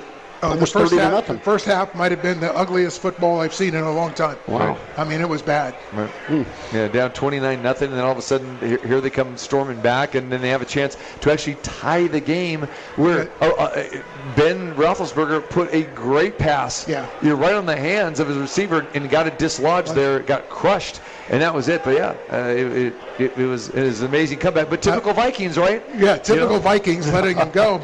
But here again, on the other hand, we talk about safety in football. Is that hitting a defenseless receiver? Yeah, right? I mean, that's the point. But here again, when it comes down to an official making a call that changes the game, they're going to let them play. Right. So I thought it was a great call, a great non-call, because I think you got to make that catch. And, it brought back memories. The guy that made that catch, that made it famous, Terrell Owens, remember in the playoff game where he had to come down with it? Absolutely. Same thing, down the middle, and he got whacked by the safety, but he hung on to it. So that's the difference. Mm-hmm. All right, speaking of some old Niners, Niners and Bengals could be the game of the week. You look at this team, the Niners have turned it around. Cincinnati, man, did they throw in a clunker last week. I mean, the turnover after turnover after turnover, and they got blitzed by the Chargers, who got waxed the week before. I mean, it's really hard to figure out. San Francisco at Cincinnati, Joe Burrow a little banged up here. The 49ers do not look like that team that we saw earlier on in the season. No, they don't look like that team early on in the season, but I'll be interested to see how well they travel. because Cincinnati plays well at home. Yep. They have all year. So I look Except for last week. Except for last week. Well, yeah. And every team's going to have one or two of those during the year. It's just what comes up. But I actually like Cincinnati at home this week, playing that game. Yeah, it's interesting. I would have never pegged that Cincinnati would be a dog at home against the Niner team. 3 weeks ago, you would have made the line probably 3-point favorite for them. Yeah, exactly. At least probably, yeah. And the Niners are 1.5 favorite in that game. I know this is going to be a lot of our best bets, Buffalo and Tampa Bay. And what we saw Monday night was, in my opinion, Jay, was that we saw a coaching clinic done by Bill Belichick when he decided to run the football 46 times, gaining 222 yards and letting Mac Jones only drop back 3 times, where Sean McDermott said, hey, it really doesn't matter really with the win here, even though we just heard the announcers talk about win, and going with the win, that sort of thing. But Josh Allen put it up, 31 times, and it was, Buffalo was just they were not as physical as the Patriots, and kudos for the Patriots for just beating them down. And we talked about that with Utah and Oregon. Yeah. Same thing on Monday night. Yeah, there was no question, because I looked at it from a quarterback's perspective, and the Patriots have the ball, and there's 10 guys in the box, and they were like, "You're not checking out of it. We're running it," and they were gashing them for 6-7 yards. I was like, holy cow. And you're right. It came down to Bill Belichick told his guys, we're just going to beat up on them. That's all we're going to do. And that's what they did, and they ended up winning the game. But they limited the number of times that Buffalo could have the ball. And, when you do that, you eliminate those big play possibilities, and it turned out to be, a winning recipe for the Patriots. It was a fascinating game to watch because you had one team completely just gave up on one part of the game. But they had this running back that just physical as can be. Their line was physical. They said, we're just going to keep running it. And Buffalo had some chances in the fourth quarter and just couldn't make the play. And that's the thing, Buffalo, everybody expected them. They just penciled them in. Buffalo, Super Bowl. And now suddenly it's, hey, will Buffalo make the playoffs? It's kind of crazy. This is not an easy game for them. No, it's a very tough game. Again, you got to travel. And now you're going to some nice weather, but that's nice. But still, the way that game was so physical on a short week, and you're playing, Tampa Bay, which, they're on fire right now. But we have seen from Buffalo, we saw them get gashed at home against Indianapolis, where Jonathan Taylor went nuts, nearly 200 yards against them. And then now you're facing Leonard Fournette, and he's been fantastic. So how do you look at Buffalo right now, and more importantly, how do you look at Josh Allen? Josh Allen is still up there as one of the elite quarterbacks. There's no question. He's just got the talent to do that. Did he struggle? Big time. So he's got to bounce back. He's struggled quite a bit the last few weeks. I think you bring up a good point in the physicality of the game Monday. Last week is gonna linger with them because they got beat up. They really did. They got beat up, and I expect Tampa to come out and try to run the ball a little bit. And if Tampa can run the ball, their play action game is better than anybody in the league. That guy, Brady down there is doing that with ease. And if you get him a run game, Gronk will be back. He'll be back, full strength. So that opens some things up. So it's a big game for Buffalo to go and play well. Yeah, Brady gets rid of the ball very quickly. Yeah. And when he doesn't get rid of the ball very quickly, they protect him quite well. Right. Yeah. There's usually 7 guys in blocking to protect him. So Rams are playing Arizona. This is a rematch of a few weeks ago, and Arizona just took it to the Rams at SoFi Stadium. Now the roles are reversed. Arizona's hosting this game. Kyler Murray is back. Kyler Murray came back last week. Didn't know if he was 100% or not, but played exceptionally well, probably against a lesser opponent, though. Rams and Arizona. This is a battle in the NFC West. How do you see this? I've been very impressed with the Cardinals. I've had the opportunity to see them in person a couple of times this year. I'm impressed with the Cardinals. Wait, you got in some football during the golf? During the golf? Yeah. Really? Don't give away all my secrets. But yes, I did get in some football down there during the golf and all that. But I'm impressed with the Cardinals. I think they're a very well-balanced team all the way around. And I think they're at the point where the young guys are hungry, making plays, And I think bringing in some of the vets that they brought in has really helped them mature and get on the way. So I like the Cardinals in this one. I think the Cardinals continue to roll. I think they're one of the top teams in the league right now. Well, the Cardinals are just a fun team to watch. Yeah. They're very dynamic and they're very different on offense because they can get you from so many different ways when Kyler Murray's out there. I mean, the guy just changes the game. He's kind of like your guy was a few years ago, Russell Wilson. He could just do anything on the field. Now that guy's a little older, a little longer in the tooth. But he's a pleasure to watch out there. I'm actually a little surprised at his success. I went and saw him. I didn't think he could get the ball out to the flat. I didn't think he had the arm to do it. But the guy does it, and he's worked on it. He gave up baseball, which he had a $50 million deal for, to play the sport that he loves. And he's got this team believing that they're going to be the Super Bowl team out of the NFC. Right. Packers playing the Bears. Aaron Rodgers, owns them, and he let everyone know that last time they played at Soldier Field. Right? Why are we talking about it? Why are we talking about it? He's got a Packer hat on down there. I mean, it's a given. He's what 22-5, I think, all time against the Bears. But what we're talking about is I don't see that changing. I see it changing to 23-5 is what I see. I totally agree with you. It's a great teaser pleaser. But do you want to lay 12.5 with this? No. Yeah. No. Again, these matchups, there's what will be 6 games with over a touchdown. Again. It's a difficult because you got a lot of haves and have-nots this year. Right. Yeah. Much more than normal when it comes in. I don't mind laying the 12.5 because it's Aaron Rodgers going against the Bears. Exactly. And there's some history there, and he's going to make sure that it's a no-doubter that they get this thing done. And Justin Fields coming back for the Bears. We saw him before playing the Packers. What are your thoughts about him? Still major work in progress, right? Still a major work in progress. Talented, no doubt. Yeah. Okay, but I think he has a lot to learn about the NFL game, and that's the difference. You can really see the kids that came out that were mentally more ready to play the NFL style of football. The Joe Burrows and those guys, they were ready to go. So I think he's got a little ways to go because he relied so much on just his athletic ability that he dropped back. If number one wasn't there, he just took off, and made plays. And the Big Ten is good, but it's not the NFL. And he's running into a bunch of defensive linemen that can run him down now. Yeah, he's not ready for prime time.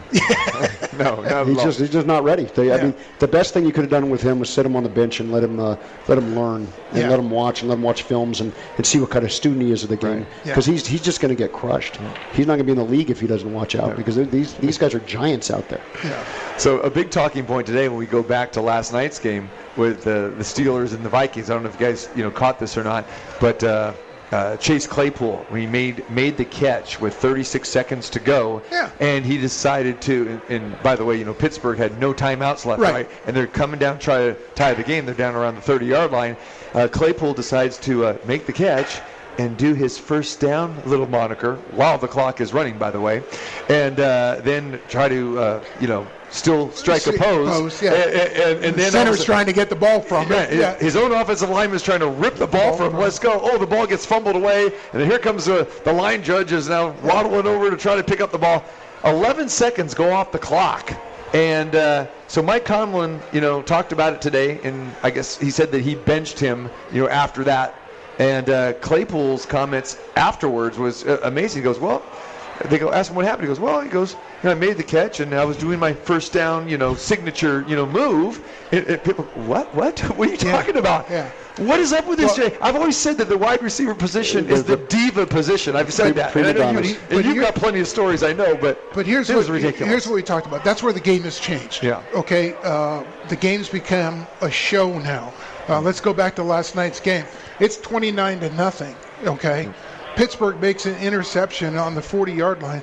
The kid runs all the way down to the end zone, and the whole team celebrates. Right. I'm like, you made one play. Right. You're getting your, handed to you. Still down by 22. Yeah. Don't do it. Yeah. That's what, that just sticks to me when I see that. Yeah. The guy that's been out there getting beat like a drum all day, and then he gets one play, and he's like, the world, or the guy dropped 2 passes, now he caught one for a first down on a 6-yard hitch. You're like, no, let's get back to work and win the game. Then we can figure it out. I miss the days when Sweetness would just hand the ball to the ref. Oh, exactly. Yeah. Barry Sanders, too. Barry Sanders. Yep, it was just, hey, that's done. Next play, let's go. Yeah. Act like you've been there before, right? Barry Sanders' favorite quote of mine, but when somebody asks him, why do you hand the ball to the referee? He says, because I'll be back. Yeah, exactly. Don't act like it's your first and only time. Yeah. He's like, I'll be back. Yeah. I'll do it again. Yeah. And Walter Payton was the same way. I got a chance to play with him in the Pro Bowl, and he was just that way. He just did his job and did it very well. How was the Jay Schrader spike? How was your spike? I slammed the ball down a couple of times. Yeah, I did one time up in Buffalo. I pointed, because there's the short corner there and a naked bootleg, and, everybody was pointing at me, so I ran right up to him and pointed back at him. You get a little carried away every now and then, but I will tell you this. I did a naked bootleg against Philadelphia one time, and I turned around and I started to hold the ball up. And I got to the sidelines, okay, and Joe Gibbs says, "Kid, come here." And I'm like, oh, hey, I did something good, right? He says, "If you ever drop that ball, you'll never play for me again." I was like, point well taken. Well known. I got it. It was just a different game. Yeah. He didn't yell. He just said, "Kid, if you ever drop that ball, you'll never play for me again." Stuck with you, didn't it? And guess what? No. There's a coach that won 3 Super Bowls, so you can't argue with him, right? Right. Yeah. He had his way of doing things, so it worked out pretty well for him. All right. Jay Schrader in the house joining us here today. Football Friday, TC Martin Show. When we come back, it is time for our Best Bet segment. We got our 3 best NFL plays, and we're making a play on Army-Navy today, so hang tight with that. And the one and only Colleen, the handicapping queen, joins us next. Get wrecked with the Dr. T.C. Martin. The Cosmopolitan of Las Vegas on this Football Friday. Make sure you come on over here and get involved with the William Hill Sportsbook here and use that promo code TC50. That's right, $50 free in your brand new account when you open it up. You deposit $50, boom, they will match it with an additional $50. Just use that promo code TC50 and play with some free money, just like Double B has done, and he built up his account. I built up that account and let it come crashing down in a hurry. Yeah. Betting it on college basketball, which is not my forte, and it didn't work out so well. That's it. All right, time for our best bets. So let's do it to it here. NFL and a little Army-Navy as well. It's Football Friday and time for the weekend's action. Here's the best bets. All right, we give you our 3 best NFL plays, and also we're handicapping the Army-Navy game today.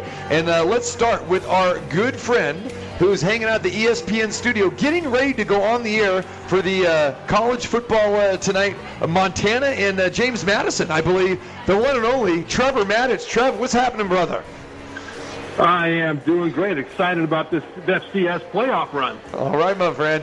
All right, we want you to start us off with a little Army-Navy action, brother. Break it down. All right, Army-Navy, everybody has got the under all the time. This game is 15-0 on the under.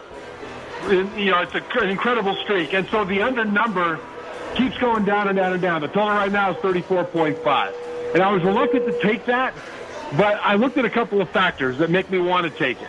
One is how each of these teams did against Air Force, the Third Service Academy, with the same kind of triple option offense.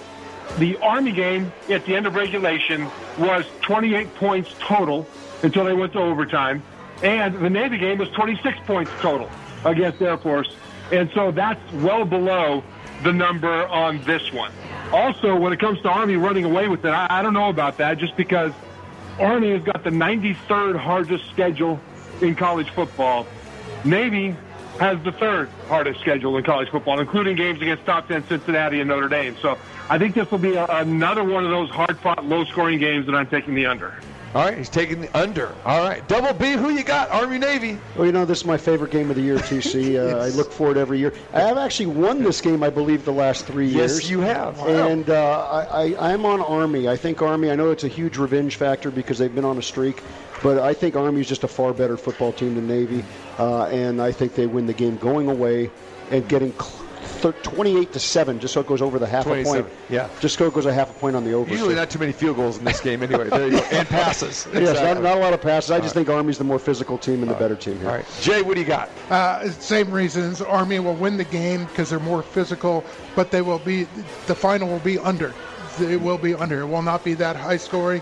There always seems to be a snowstorm in Philadelphia at this point in time when it comes out, and both teams will run the ball. So Army's more physical. I think Army wins it, but I think the under's a good bet. Okay, so you're going to take the under instead of laying 7? Is that what you're putting Jay Schrader down? And this game is in the Meadowlands. Oh, it's in the Meadowlands. There you go. So under 34.5.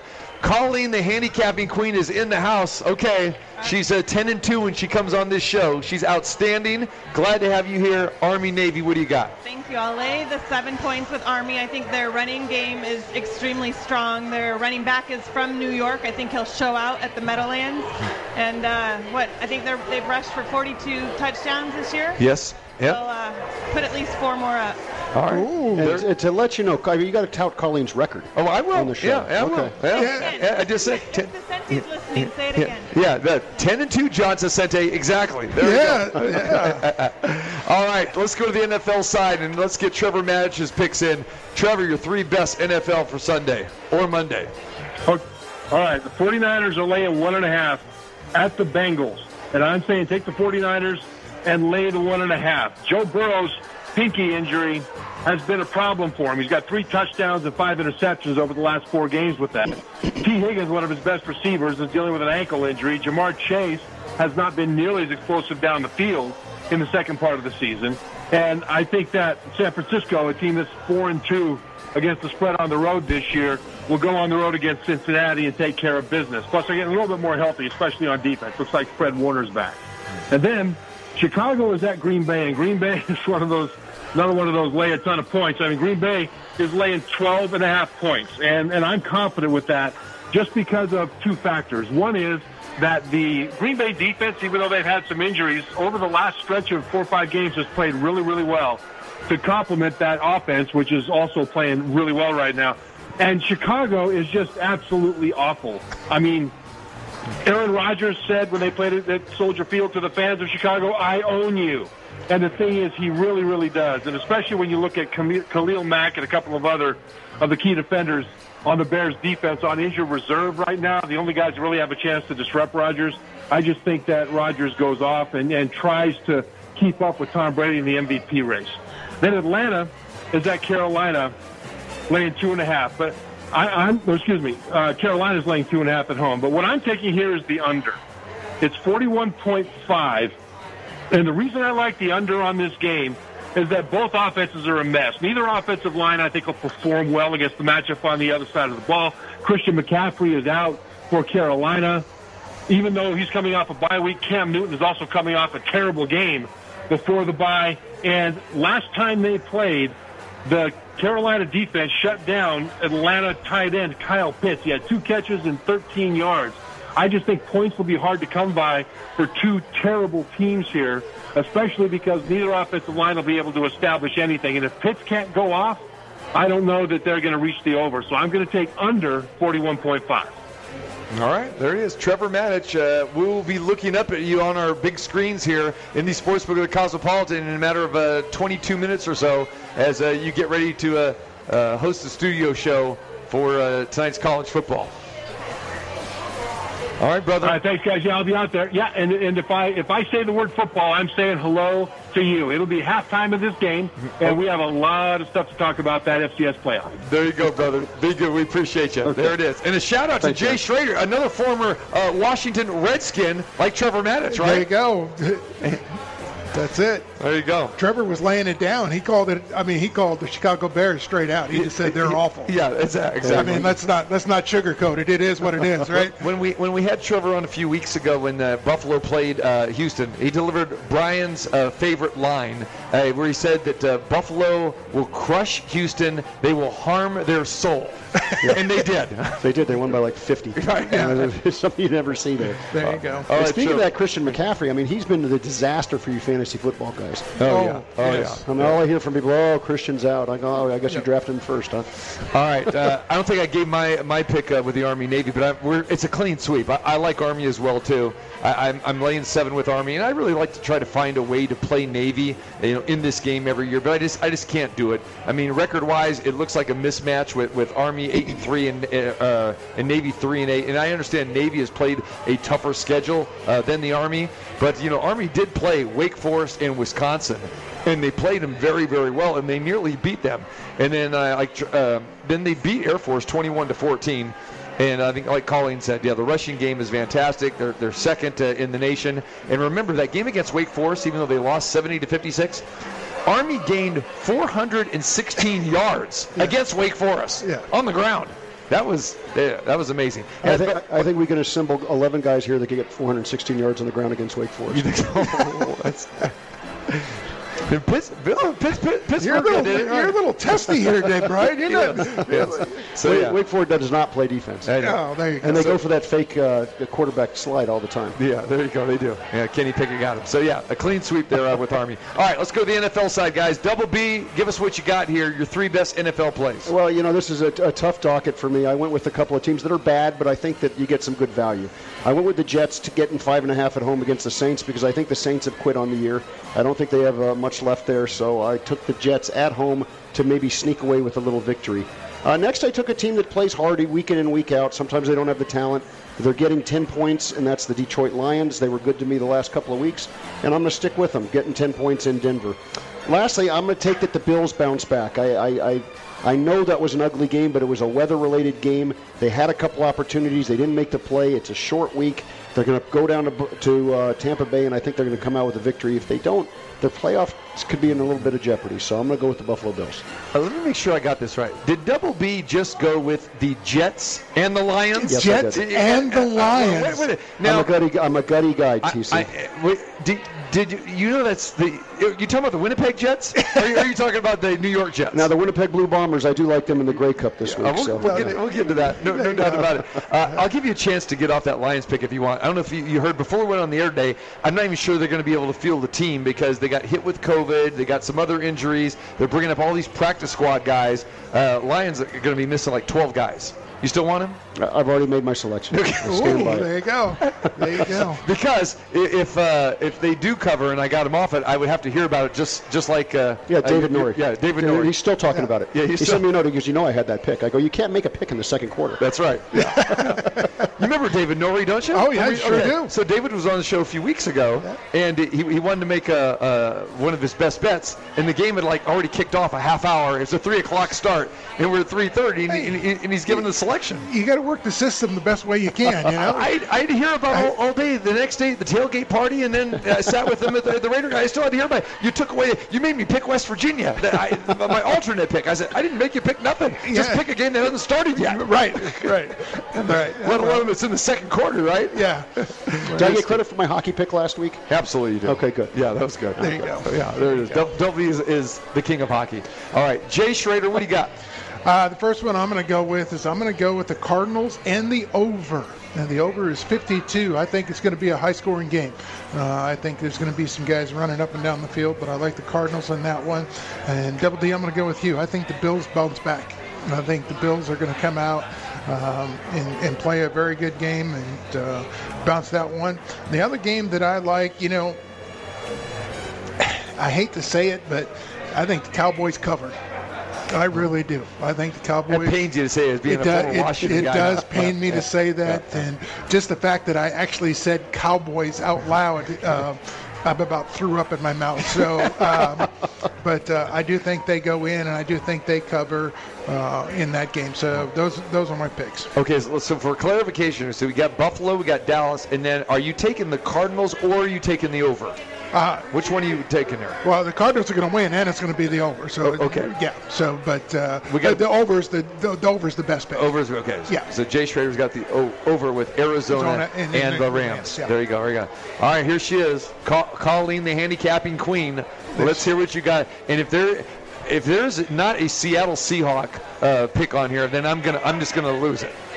Of course there is, right? There is. Okay, go. There you go. But deservedly so. So Russ is back. 89% pass rating, or what pass percentage against San Francisco last week, right? He's going to throw some long balls to DK down the sideline. I got a little intel. Okay. And, yeah, they're going to cover their 8.5. Okay. Go. All right, so Titans are coming off of a bye. Jeff Vrabel is undefeated against the spread when coming off a bye. Little fact there. Oh, fun fact. We got plenty of fun facts Look here. at that. And Jacksonville is winless on the road. So with the return of Julio Jones, I think Titans minus 8.5. Where's my other pick? I'm going Packers. And I was at Lambeau a couple weeks ago when Seattle got shut out. It's going to be cold as all get up on Sunday. But Aaron Rodgers is playing strong. Sunday night game, prime time. Yeah. I think they're 9-1 in prime time. So I'll give up all those points, 12.5, but I feel good about the Pack. And you should be, because as Aaron Rodgers has told everyone, he owns Chicago. Yeah. He still Absolutely. owns Chicago. Colin, you should let me know you're going to Green Bay. I would have given you food options. I would have given you my restaurants. You should have told me you were going. I mean, did you get a chance to dine by Lambeau Field at all? Oh, yeah. Where'd you go? What's the brewery across the way called? What, Titletown Brewery? Did you go? No, Titletown's a little bit further away. Oh, yeah. Yeah, but you went over there by the new hotel and where they did all that stuff. Yeah, it's crazy. Amazing. And there's Green no Bay looks better nothing crowd like than it did Lambeau. 5-10 years ago. It's crazy. Love No. Lambeau. There you go. There was nothing around that field. Exactly. Exactly. Good stuff. All right, let's go to the NFL side here. I am going to go against my man Jay Schrader here because I'm going with your team. I love Washington. Give me the 4.5. Your team has won 4 in a row, my friend. We saw what happened last week against the Raiders. They dominated the game from the beginning to the end. They were in total control. And Tyler Heineke is getting the job done. Tyler Taylor, whatever his name is. Heineken's getting the job done. And he's been good. The last 4 weeks, his QBR is over 110, and I think this will continue. His decision-making has been good, and I really like what Washington is doing here, except for that bad pass that he threw that Trayvon Moore dropped, of course. The one that should have lost the game for him last week. Yeah, exactly. So, no, this team is 3-1 in December. They did that last year. I'm going back to last year. And when the calendar flips for some reason, this team plays pretty well in December. Let's go back to last year where they swept Dallas. They crushed them twice, 25-3 and 41-16. And Mike McCarthy, this will do it for me right here. He came back from COVID, came back to practice yesterday. He's running his mouth, and he guaranteed victory. Did you hear that? Yep. He guaranteed a victory. And Ron Rivera came back and said, yeah, Mike, you probably shouldn't have said that. So a little bit more bulletin board material there. But really for me with Dallas, Ezekiel Elliott really hasn't been doing much at all.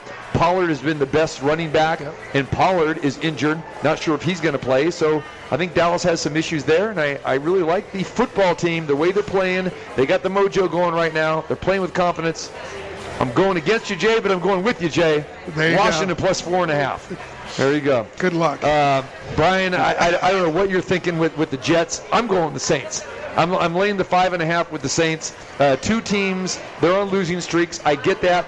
But the difference is this. The Saints have been losing games to very good opponents because they have tons of injuries. The Jets have been losing to everybody because they stink. I mean, they plain stink. That's it.